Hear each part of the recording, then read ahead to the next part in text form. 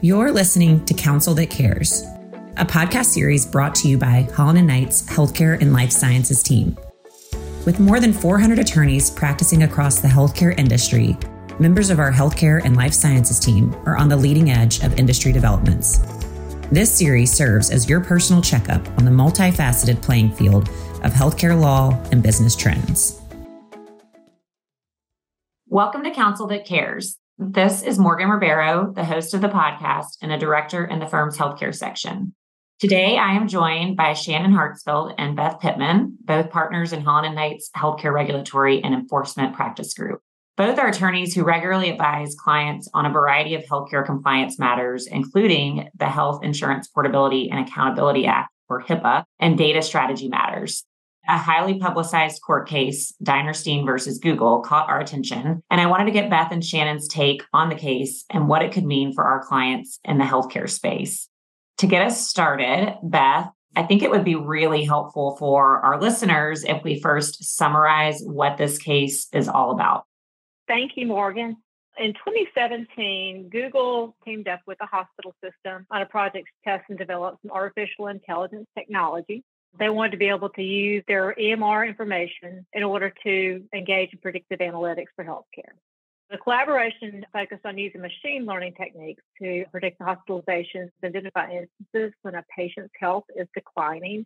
Google and the hospital exchanged HIPAA information in a form called the limited data set. This is a process that's required by HIPAA and is entered into through the use of a data use agreement. On an exchange of providing the data and the data use agreement says the hospital will receive a non-exclusive perpetual license to use the trained models and prediction technology created by Google. Both organizations considered this to be a form of research. So the data sharing collaboration involved patients that were seen at the healthcare provider from 2009 to 2016. The defendants published a study of their results in 2018, and then in 2019, soon after that, the defendants were sued in the United District Court for the Northern District of Illinois in a class action lawsuit that accused the hospital of sharing hundreds of thousands of patient records with the technology giant that retained identifiable date stamps and doctor notes. These are both areas of information that are included in the electronic health record. The plaintiff argued there was no expert determination the information would be identified. For a limited data set, that's not needed, however, because the limited data set, as we'll discuss later on, can include a larger amount of information that can be somewhat identifiable. So the plaintiffs in this case alleged a variety of claims under state law in Illinois. The defendants then moved to dismiss the claims, and this is a process that's raised early on in litigation. The plaintiffs also alleged a variety of claims, alleged a breach of duty of medical confidentiality. They alleged breach of contract arising from the use of the notice of privacy practices under HIPAA and the patient authorization. They alleged an invasion of privacy and some contract injuries that were based on an alleged sale of the PHI by the defendant. In a motion to dismiss, it's important to remember when you're looking at these cases that the plaintiff's facts have to be deemed to be true by the court. So there is no evidence presented. There's nothing to support whether or not the facts are true or not true. The court just has to deem those to be true. And then the court can dismiss the claim if there is no legal basis for the claim. In this case, both the underlying court and the Seventh Circuit dismissed the claims because they found the plaintiffs had not shown injury and did not have standing to raise the claim. We'll talk about that a little bit later on. Great. I think that's really helpful. And there's obviously a lot for us to unpack here. Shannon, I want to turn it over to you. And these partnerships between health systems and tech companies are becoming fairly common in the healthcare industry as we kind of push forward to use data analytics and machine learning to improve clinical diagnoses and better predict disease. Many hospitals are exploring deals related to artificial intelligence. That kind of seems like the buzzword of 2023. What concerns does this particular lawsuit call out about patient privacy and patient data in the research context? The defendant stated in an article that they were using de-identified data for this collaboration. But it's important to note that a limited data set is not completely de-identified. In fact, it's still protected health information under HIPAA, what we call PHI. If information is completely de-identified, then HIPAA doesn't apply at all if it is, in fact, de-identified. But to de-identify it, you have to remove a bunch of specific data elements, including dates related to the patient. And therefore, Under this fact pattern, the information had the date stamps in there, had some free text fields in there, which may or may not have been de-identified. So it was a limited data set, which can still be used and disclosed for research, healthcare operations, et cetera. And we'll talk about that. So it's still protected health information. It's not completely de-identified. And sometimes the hospital systems, when they are entering into these partnerships for artificial intelligence, the companies that are creating artificial intelligence solutions need data to train their models. And you have to think very carefully about what you're turning over and whether there's a HIPAA compliant pathway to do that.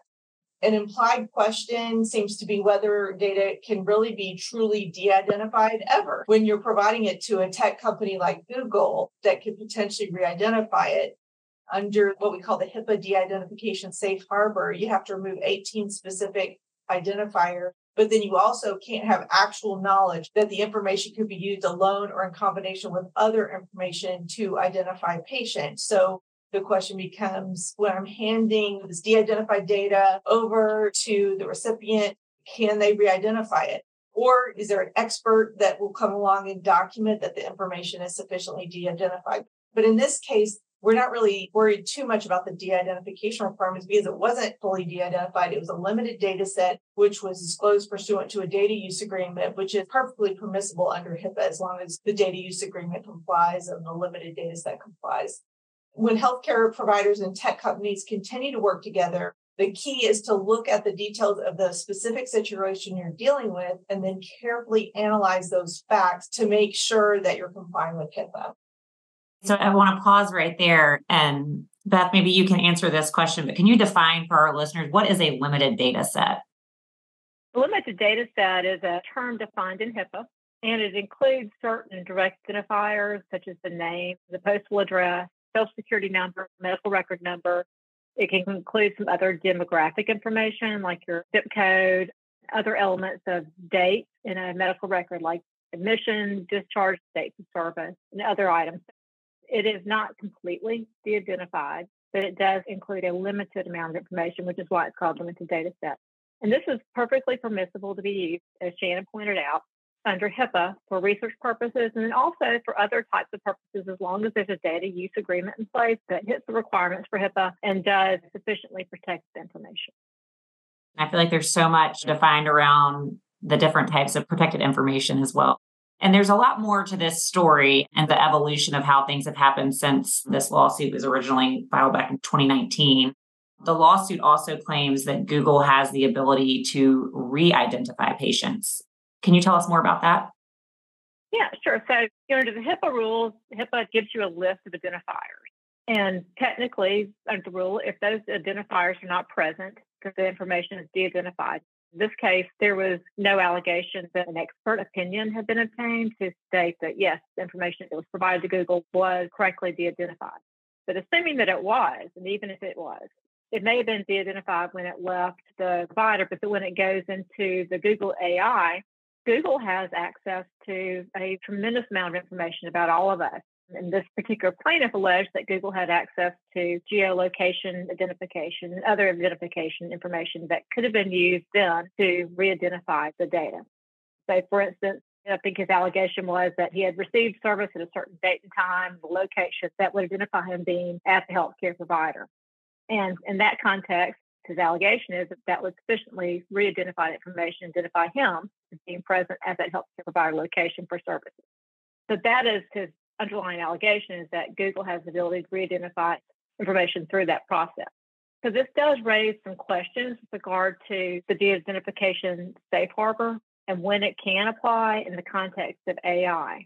Because the way that AI works, and the thing that's so great about AI is it can accumulate a large amount of data, not just from one source. The de-identified data comes initially from the healthcare provider, goes into the AI system. It may have been de-identified correctly at the healthcare provider location, but then because AI is learning and has access to so much other information that's independent of the healthcare provider's information, that information then could be used to re-identify an individual. I think that's one of the underlying concerns with AI. Can it truly fall within the privacy parameters?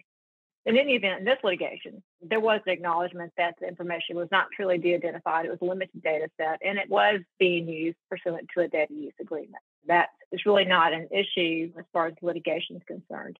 It does appear, though, that Google has plans to develop its own EHR for clinicians that would gather patient medical records and then leverage their machine learning process to predict clinical outcomes.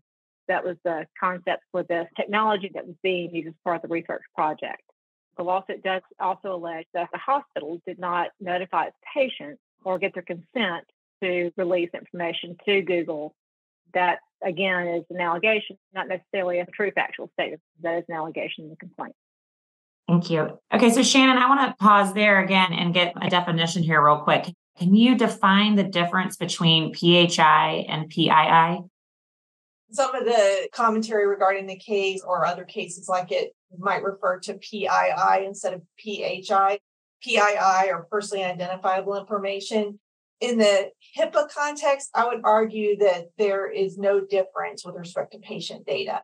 Protected health information includes subsets of personally identifiable information and health information, including demographic data. So sometimes people say, well, this is just PII, it's not PHI. But if it's held by a hospital, if it relates to a patient, even if it's just patient names and addresses and things like that, that aren't the juicy medical information, it's still PHI. So I think for this case, we'll stick with PHI. Thanks for that definition and clarification. Okay, so Beth, turning it back over to you, what has happened most recently with this case? So the district court in Illinois granted the defendant's motion to dismiss, and then the plaintiff appealed to the Seventh Circuit Court of Appeals in that area, the Federal Court of Appeals. And the Seventh Circuit then recently affirmed that dismissal and agreed that with the underlying order of the district court. However, the Seventh Circuit looked at this from a different perspective, and they came to the same decision but made a different sort of analysis of the law. They did find that the plaintiff had failed to allege an injury with regard to each of the claims. That's a specific requirement by law. As we talked before, in a motion to dismiss, the court has to assume that all of the facts are true. So then they have to make a decision about whether or not, based on the facts that are alleged, did the plaintiff actually state a claim that's supported by the law. In this case, they found that because there was no injury alleged, then the plaintiff did not have a claim that would allow the case to go forward. So among other things, the plaintiff had alleged that the healthcare provider had improperly sold PHI to Google in exchange for technology licenses. They also considered whether a HIPAA violation itself creates an injury to the plaintiff, or if that would also independently create a breach of contract. Interestingly, the court really didn't come down on the decision about whether or not the HIPAA violation creates a breach of contract. They instead found that there just wasn't an injury. So they never really made that decision. The court phase appears to be a win for privacy compliance officers, but we really caution against thinking that this creates an open highway with no red light for the disclosure of an EHR, access to an EHR records for AI development. In fact, it raises a lot of questions that we need to review and consider. All the claims raised by the plaintiff are state law claims. There was really not any decision regarding whether or not this might actually be a HIPAA violation or may result in some sort of a violation that the Federal Trade Commission could enforce. So the federal issues were not decided. This is all based on state law. And then again, the court found that there really was no injury. The plaintiff had alleged a common law privacy claim, and he also alleged that the combination of data with the medical records alongside the geolocation and demographic data collected by Google independently through the smartphone app created a perfect formulation for re-identification of data. The court found that this was really a hypothetical risk. There was no allegation that it actually occurred or that it would actually create a risk of re-identification for the data. The court also found that the plaintiff lacked standing to bring his contract claim, that there was a breach of contract arising out of the notice of privacy practices and the authorization that he had signed at the time he was admitted to the healthcare facility. He alleged that this created a contract and that there was a HIPAA violation that then breached that contract. But the court, again, only found that there was no injury, in fact, alleged. The court rejected the plaintiff's claim also because he did sign a release. He signed the authorization, signed a release that the health provider could provide information for use in research. The court did not explicitly reject or accept plaintiff's arguments that the notice of privacy practices and the authorization created a contractual agreement or relationship. So This was a creative sort of claim. The court also denied the plaintiff's claim that he had a contractual right to be paid for use of his PHI, and that its use by Google and the defendant deprived him of an economic value in his PHI. The court noted that in Illinois, the patient does not have a property interest in medical records. That interest is retained with the healthcare provider. And for that reason, they reject the argument that the defendant had any kind of pecuniary interest in his own medical information. And they also rejected the argument that the defendant received a financial benefit, the license to the AI, through an unauthorized disclosure of the PHI, that plaintiff was entitled to some payment, such as royalty, for this use of his information. Okay, now I would love to hear from each of you. And Beth, I'll start with you. We've talked about a lot of sort of legal elements to this and each stage of a litigation, but why is this decision significant for privacy and healthcare professionals and organizations? When you're thinking about the use of AI in healthcare and how AI develops and learns, it's all based on disclosure of information to the AI system and the technology. It raises a lot of issues and addresses concerns related to when a healthcare provider can appropriately disclose PHI to the technology and how it can be disclosed. This is all still an evolving area. Of course, the uses of AI have not really been fully fleshed out, and that's going to be something that's going to be continuing to grow and develop over many years. The court did reject speculative claims that point only to the possibility that anonymized data could be used to re-identify plaintiffs or individual patients. The data holder was not held accountable for merely possessing the data or allegedly having the ability to re-identify the data. The court really made it fairly clear that there needs to be some sort of bad intent or actual bad act that occur at the same time, an actual intent to re-identify the data. This is significant when considering how, when AI uses data for its learning process and the potential cumulative impact of all data sources on the initially de-identified data that's accessed and used by AI. The decision underscores the importance of having a HIPAA-compliant notice of property practices and authorization, and making sure that adequate notices are given to patients to explain what information is collected, how the information is processed, and what the information may be used for.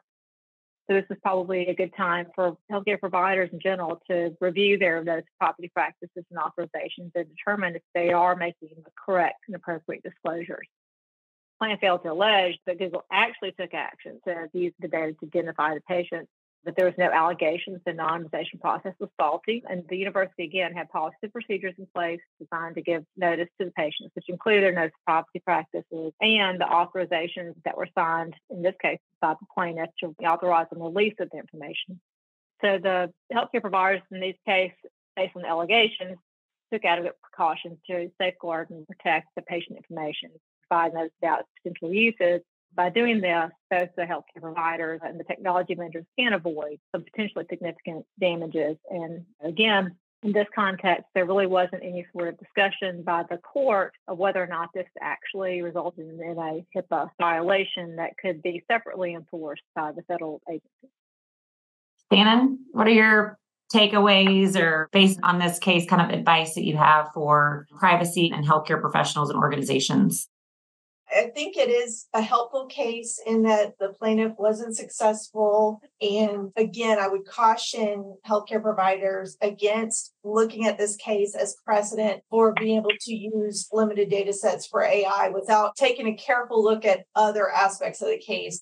I'm a total HIPAA nerd, so I actually really enjoyed reviewing the lower court's opinion issued 3 years ago by Judge Rebecca Pallmeyer.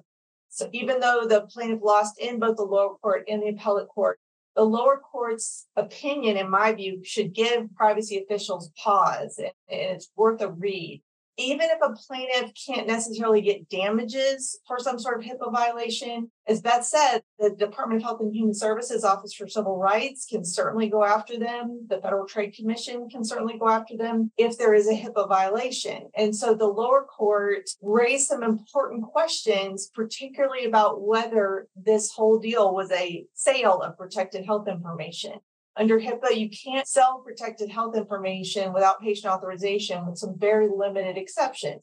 One of those exceptions allows you to sell protected health information for research purposes, but the money that you get or the remuneration that you get has to be a reasonable cost-based fee to cover the cost to prepare and transmit that PHI for the research purposes.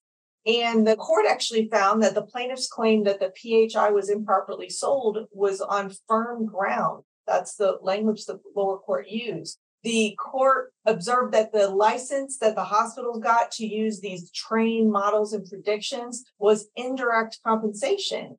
And the court noted that remuneration doesn't have to be money. It can be an in-kind exchange. Google didn't explain why this exchange of PHI for the right to use these models was the equivalent of a reasonable cost-based fee rather than direct or indirect remuneration that would require patient authorization. It was still a sale, arguably, even though the disclosing entity retained the ownership rights to the data. Another interesting aspect of the court's opinion was something Beth touched on, the emphasis on the wording of the HIPAA notice of privacy practices. All too often, covered entities just maybe copy somebody else's notice of privacy practices and stick it up on the wall and on the website, or they just copy the government's model notice of privacy practices without really reading it, without tailoring it to their particular situation. And in this case, the defendant's notice of privacy practices promised that the hospital would obtain a patient's written permission for the sale of medical information. And the court concluded that this type of general language is more stringent than HIPAA because it didn't reference the HIPAA exception for the sale of PHI for research in exchange for a cost-based fee. Now, I'm wondering, is the court expecting these notices of privacy practices, which have to be posted on the wall, which have to be handed to patients and have to be posted on websites, at least under current rules, is the court expecting those notices to contain all the itty-bitty nuances of HIPAA in that one document? It seems like that's what the court's saying. And something to notice is that the language that the hospital used in its notice of privacy practices about sales of PHI appeared to be the same as what's in the government's model notice. And I would say that the notice is just designed to be a general explanation of how PHI is used, and it doesn't necessarily have to contain every single exception. However, partially as a result of the lower court's opinion back in 2020, we started looking at this issue in our model notices of privacy practices, and we stick in a caveat in there that says that written permission will be obtained for the sale of PHI except as permitted by HIPAA. And I'm hopeful that a court would say that except as permitted by HIPAA language would give us enough flexibility there to do things that HIPAA does allow and that aren't a sale. So the case definitely raises a number of interesting HIPAA regulatory issues that would need to be considered for any project involving artificial intelligence or machine learning, including whether a particular endeavor triggers HIPAA's research provisions. Maybe you'll need an IRB approval, institutional review board approval, or patient authorization to do research. Whether the data is properly de-identified if you're going to go the de-identification route, whether you have the right agreements in place between the entities, whether the data transfer is a prohibited sale. And the key in my mind is what promises have been made to the patient through the notice of privacy practices or otherwise, and are you living up to the promises that you made to patients regarding their information? Thank you both. I think, as you both have mentioned, this is just one case, right? And there's certain takeaways we can have and interpretations and how this can apply in other situations. But the story is not ending here. I think given the rise and increasing interest in artificial intelligence, for example, and machine learning and how that applies in the healthcare context, I think we're just getting started here. And it's really an important kind of learning lesson and something for our healthcare clients and professionals and data and security experts and compliance officers, you name it. It's definitely something that we need to be aware of and learn from. Any last parting thoughts from either of you?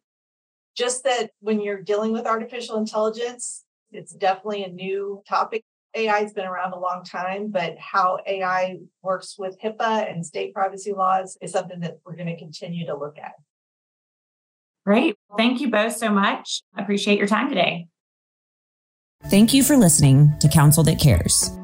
For more information on Holland & Knight's Healthcare and Life Sciences team, please visit hklaw.com/healthcare.